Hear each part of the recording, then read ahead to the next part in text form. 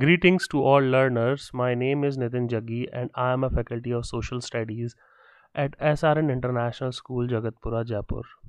Today, I am taking the topic Introduction of Sociology from Chapter 1 of Sociology, Grade 11 NCERT. Today's topic will enable you all to learn and understand what is sociology. So let's start our today's topic. Introduction of Sociology. The term sociology was coined by Auguste Comte, a French philosopher and sociologist, in 1839. He is known as the father of sociology as he is considered to be the first thinker who defined the scope of sociology as a discipline. Sociology is the youngest of all social sciences. The word sociology is derived from the Latin word socius, meaning companion or associate, and the Greek word logos, meaning study of science.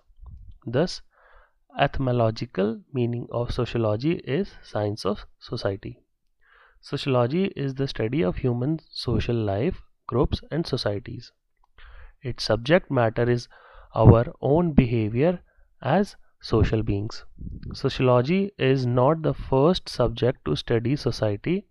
This is evident in the writings of philosophers, religious teachers, and legislators of all civilizations and epochs.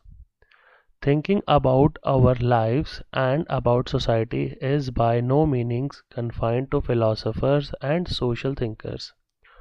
All of us do have ideas about our own everyday life. The observations and ideas that sociology as a discipline makes about society is different from both that of philosophical reflections and common sense. Sociology is thus the systematic and scientific study of human society and social behavior, from large-scale institution and mass culture to small groups and individual interactions. Dear children, this is all about today's topic. I hope you have understood the topic properly, listened to the audio properly. Bless you all. Stay home, stay safe. Thank you.